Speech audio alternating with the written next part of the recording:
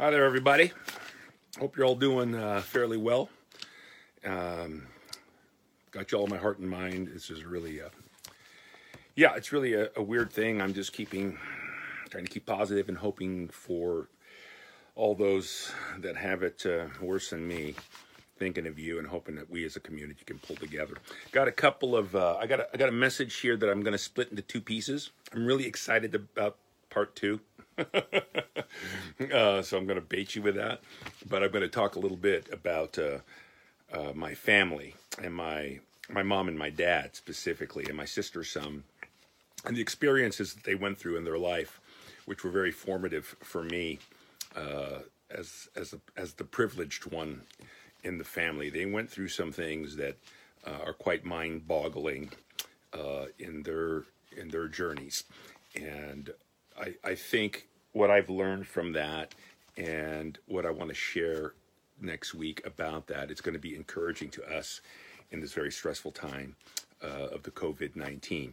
Stressful in so many ways, financially, obviously, for many, devastatingly. So if you're a business owner, if you're an employee, there's just so much catastrophic stuff happening, and physically for others who are literally getting sick, psychologically for others who are compromised and in fear of getting sick, or just not even compromised. I mean, I've listened to stories from some people that have had this thing, and it was like you don't ever want to go through it. Now some have skated through, mildly, and that's amazing. But that's kind of what's mind-boggling, is nobody knows really how it's going to affect anybody at any age, and that makes it very difficult. So anyways, I want to talk a little bit about the organic Jesus movement, the organic original Jesus movement. In my estimation, what Jesus started has been an unadulterated, titanic failure. What Jesus intended to do and started to do, that concept that he pushed out there, has failed miserably. For 2,000 years, it's failed. Christianity as a religion has had a modicum of success. And as far as world religion goes, it's one of the world's largest religions as far as people that call themselves adherents to it. But I don't believe for a second that in any way, shape, or form, Jesus intended to have what's happened. I mean, I don't think the Catholic Church, the Protestant Church, the Anglican Church, Pentecostal movement, Mormonism, Jehovah's Witness, wherever you go with it, that any of those things even remotely reflect what Jesus was trying to do and had in mind for his movement. So I got to be honest. Jesus' movement was and has remained for the large part of over 2,000 years. Maybe the first 100 years or so it had some traction, but it failed.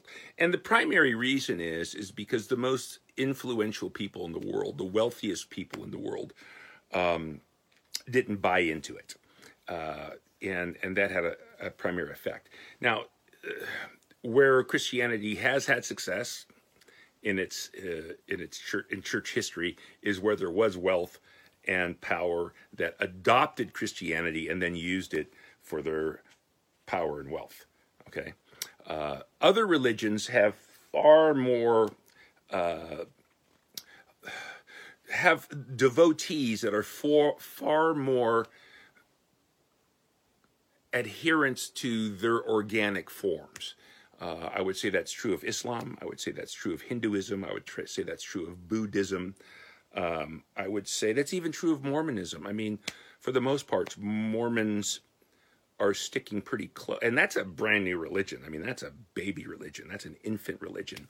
But they stick pretty close as a group to their original concepts and thoughts. Now, certainly it's evolved, as all religions do, and gotten more,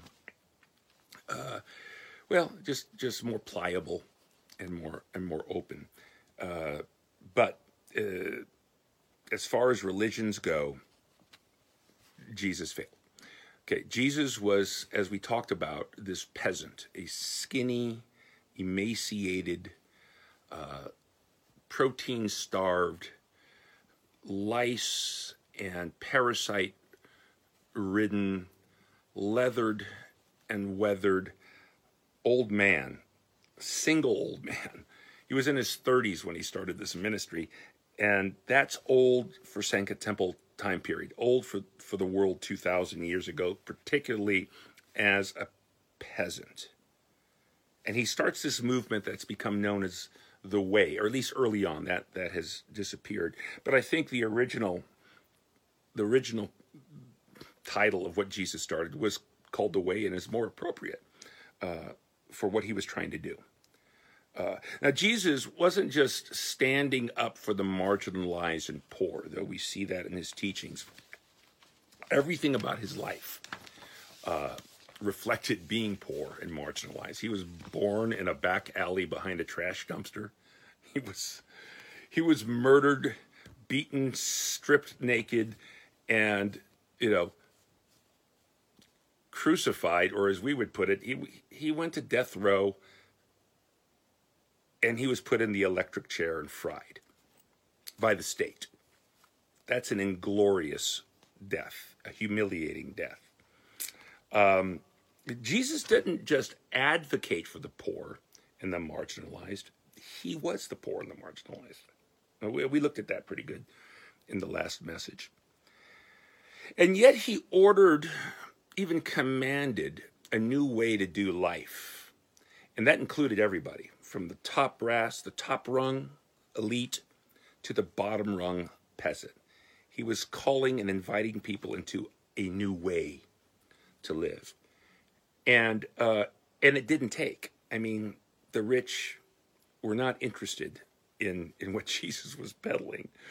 The poor were, and that's why most of his adherents were poor, but they were also powerless because of their poverty. It's no different than today. Now, there were a few that bought in. We can think of like Zacchaeus, the tax collector, wee little man, blah, blah, blah, up in the tree. Anyways, Zacchaeus was a very powerful, very rich man in his time. He was a chief tax collector over a large segment of the population and was very wealthy. And yet, somehow, he was enamored with Jesus. He actually caught on to what Jesus was teaching and ended up doing a flip. I mean, he just did a 180. He gave away his wealth. He made right the people that he extorted. He returned money. Now, it's all a very beautiful story, but let me tell you, that was the end of his career. The Romans were not interested in tax collectors that were honest and benevolent and generous and taking it easy on the folks. No, that his career was over. We can rest assured that his encounter with Jesus revolutionized the way he did life, but it ended his career and it ended his wealth, and he became the poor and marginalized. That happened to others. I can think of Lazarus. Lazarus was close to Jesus. Remember Martha and Mary, the sisters. From what we read, we can think that he was well-to-do and a close friend of Jesus. And but even he, like when Jesus, at least in the story, he raises him from the dead, right? He comes out of the tomb.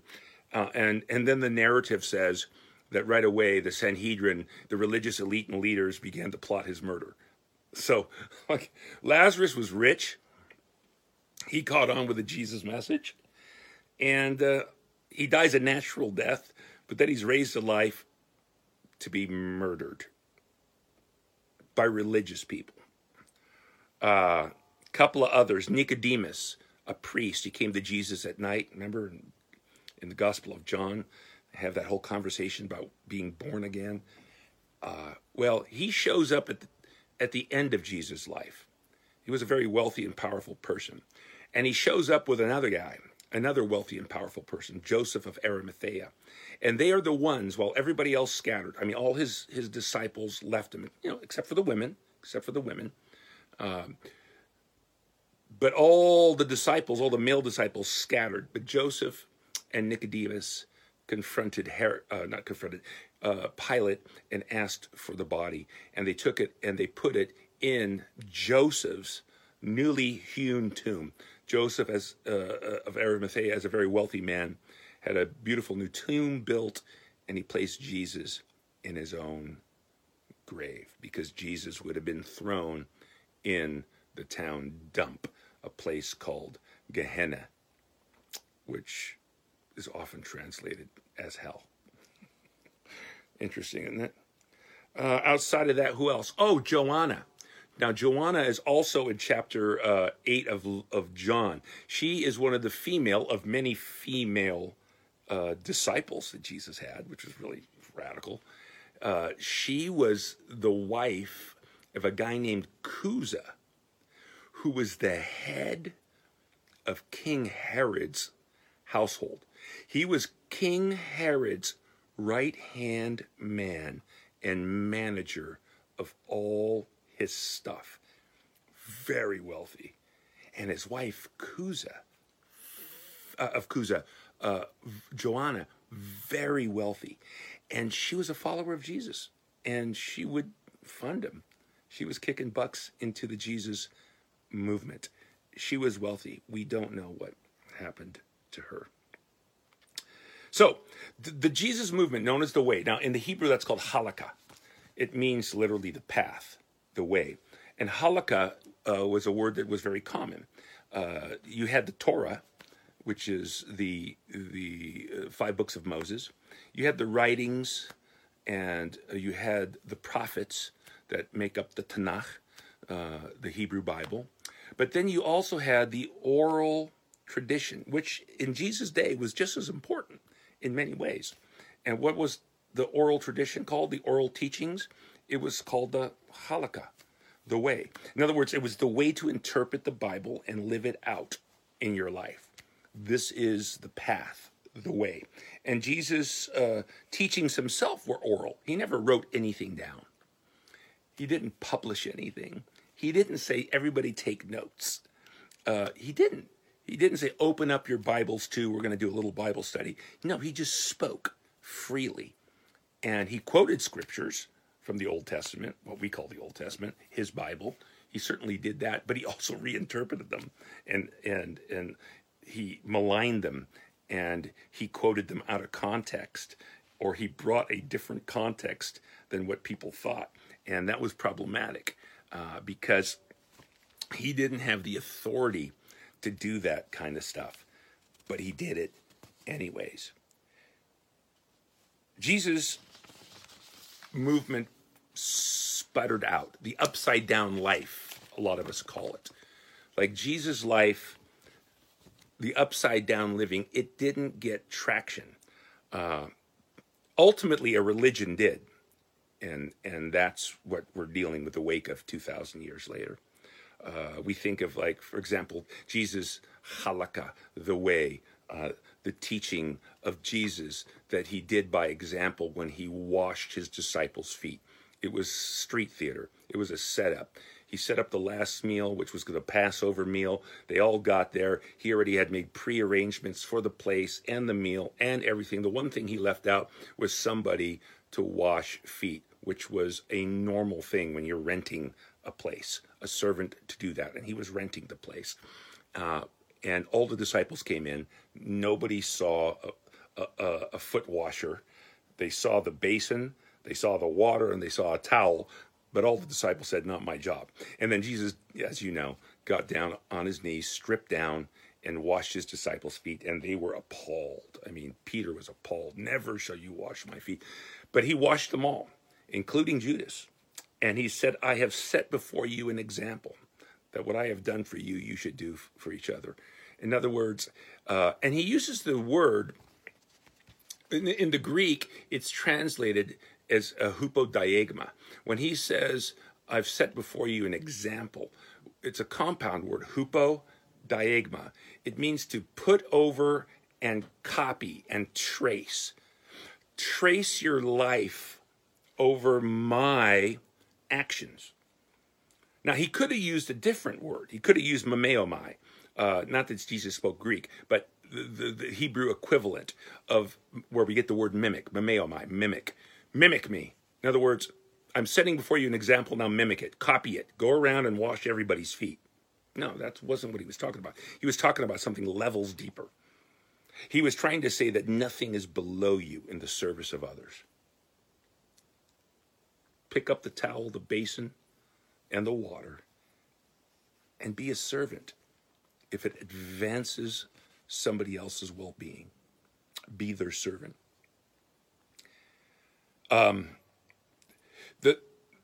That was typical of Jesus' upside-down teachings, right? The first shall be what? Last. The greatest, the most humble.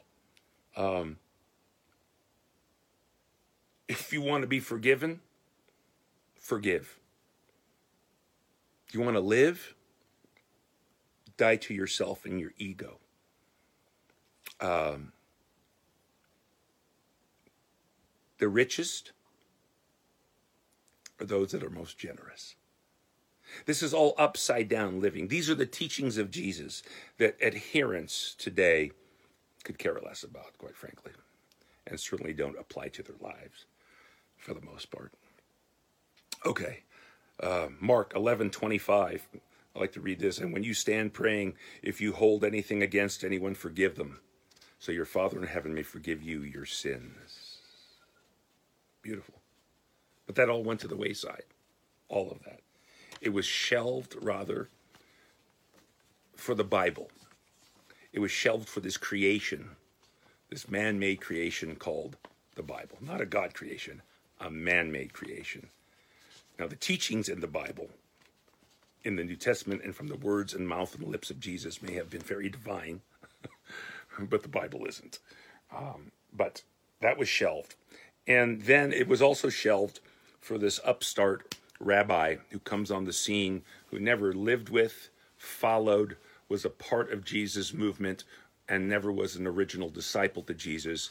This guy named Shaul, Saul as we call him, who became Paul. He was a murderer of Christians, and then he became a follower, and he was a quadruple type A personality, and he basically took over the whole program. And he, in large part, is what created what is today Christianity. And also erased much of what Jesus seminally was trying to do. So what happened is that Jesus became an object of worship rather than a pathway to follow. He became the e-ticket, the Monopoly get out of jail free card. It became this belief in Jesus to get us to heaven. Ask Jesus into your heart. Forgive us, Jesus, I'm a sinner, so I can be forgiven and go to heaven because you died for me.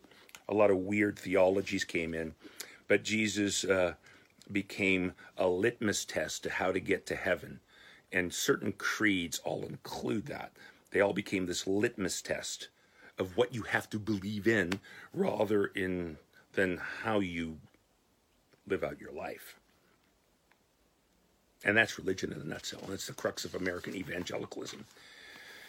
Now, being a peasant, I'm sure some of you are thinking like, well, then how did Jesus even get followers? Well, because Jesus was genius. I mean, the things he said and spoke, as some have said, I've never heard a man speak like this. No one has ever spoken like this. His teachings were radical. But he was poor. Like I said, a skinny, emaciated, weathered and leathered, old, single dude with lice. Wouldn't that just discount him? No, because in the Bible narrative, we see many of the prophets come out looking just like that. Listen to Isaiah. And Isaiah is one of the big prophets. And he describes what will be a great prophet that is still to come. And he describes the attributes of this prophet. But one of them is, in Isaiah 53:2, he grew up before him like a tender shoot and like a root out of dry ground. He had no beauty or majesty to attract us to him, nothing in his appearance that we should desire him. Isaiah, the prophet, is talking about this one to come, this great prophet that they need to listen to. And he's saying, he ain't going to look like anything. He's not going to wow you. He's not going to amaze you. But that was regular for prophets, right? Isaiah himself was an impoverished whack job. Listen to what God asked him to do. God, in Isaiah 20, it says this: the Lord told Isaiah, son of Amos, take off the burlap you have been wearing. Okay, he's dressed in potato sacks, not Armani suits, okay? Typical of a prophet. Poverty. Isaiah came from poverty. But God's going to use him to speak to the Jewish people. What's he going to tell them to do? He says, remove your sandals. Isaiah did as he was told, and he walked around naked and barefoot. Love this. God says, take your clothes off and walk around town buck naked. And Isaiah does it. And then the Lord said, my servant Isaiah has been walking around naked and barefoot for the last 3 years. So 3 years, the guy, this homeless dude, is walking around naked and barefoot in the cities and the towns. Okay? That's a prophet for you. That is an attention getter. At least to some, but certainly not to all, right? We would be freaked out if we saw that. And he says, this is a symbol of the terrible troubles I'm going to bring upon Egypt and Ethiopia. He's trying to say to the judgment coming that you guys are all going to be, so impoverished and wiped out when I judge you that you're going to walk around naked. But but that's not unusual for the prophets. They're weird, right? Ezekiel, I love Ezekiel. Ezekiel's like mushrooms, acid trip. Ezekiel, listen to this one. God says, take some wheat and barley and use them to bake some bread for yourself. It's poor people's food. Barley is poor people. And he says, eat the food as you would a loaf of barley bread. And that's poverty. That's poor people's bread. And he says, and bake the bread in the sight of the people, using your human excrement for fuel. Ezekiel, I want you to go down to the post office across from the pharmacy downtown Ojai, and I want you to take a big dump right there on the sidewalk. Do it in the baking heat of summer. And then when it dries out, I want you to use it as fuel to bake yourself a cupcake. This is so awesome. Oh my God. It's so funny because even like Ezekiel's like, that's fucked up, God. I'm not doing that. And the Lord said, in this way, the people of Israel will eat defiled food amongst the nations where I will drive them. He's talking about how he's judging his own people. It's going to be so bad, what he's doing right now will seem like a delicacy. But in verse 14, Ezekiel says, no way, dude, I ain't doing that. So verse 15 says, God, very well, I'll let you bake your bread over cow dung instead of human excrement. God, I love the Bible, right? Oh my God. Now, I've done some wacky things in my life, and I've been accused of, but come on. But now, the harbinger of the way, the cousin of Jesus, comes on the scene as a voice crying out from the wilderness. Who's that? That's John the Baptist. And it says John's clothes were woven of coarse camel hair. It's kind of like burlap. His clothes were made of camel hair. He wore a leather belt around his waist, and for food he ate locusts and wild honey. That's as poor as it gets. He's eating grasshoppers and honey. Wow. Jesus didn't have authority. Jesus was a prophet, but prophets did have traction with people, particularly the poor people. And here's the thing, even the rich people were scared by prophets. There was like this magical power. When you're really rich and you see somebody really defiant that's poor and unafraid, it's unnerving to the rich. And when they see masses of other poor people gather around them, they get a little nervous when they have a follower. Matter of fact, they attacked Jesus one day. Mark 12. They arrived again in Jerusalem, and while Jesus was walking in the temple courts, the chief priests, the teachers of the law, and the elders, 3 of the elite religious rulers, came to him, and they asked him, by what authority are you doing these things? The word in the Hebrew is shemicha. They're saying, who ordained you? Where did you go to seminary? Did you go to Princeton?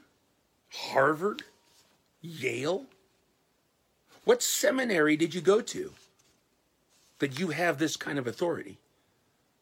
Did you go to Dallas Seminary and come out with a PhD? Talbot Theological Seminary with a PhD? You're a country bumpkin. You're a peasant. And you're walking around teaching like you have ordination and credentials. But you don't have a damn thing. Now, what he did have was truth and wisdom. And that freaked them out. So they asked him again, who gave you the authority to do this? And then Jesus says, I'll ask you one question. Answer me, and I'll tell you by what authority I'm doing these things. And then he speaks of Yohanan, John the Baptist.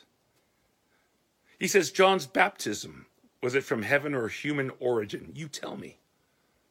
And they discussed it amongst themselves. They said, if we say from heaven, he will ask, and why didn't you believe him? John the Baptist. But if we say it was human, they feared the people.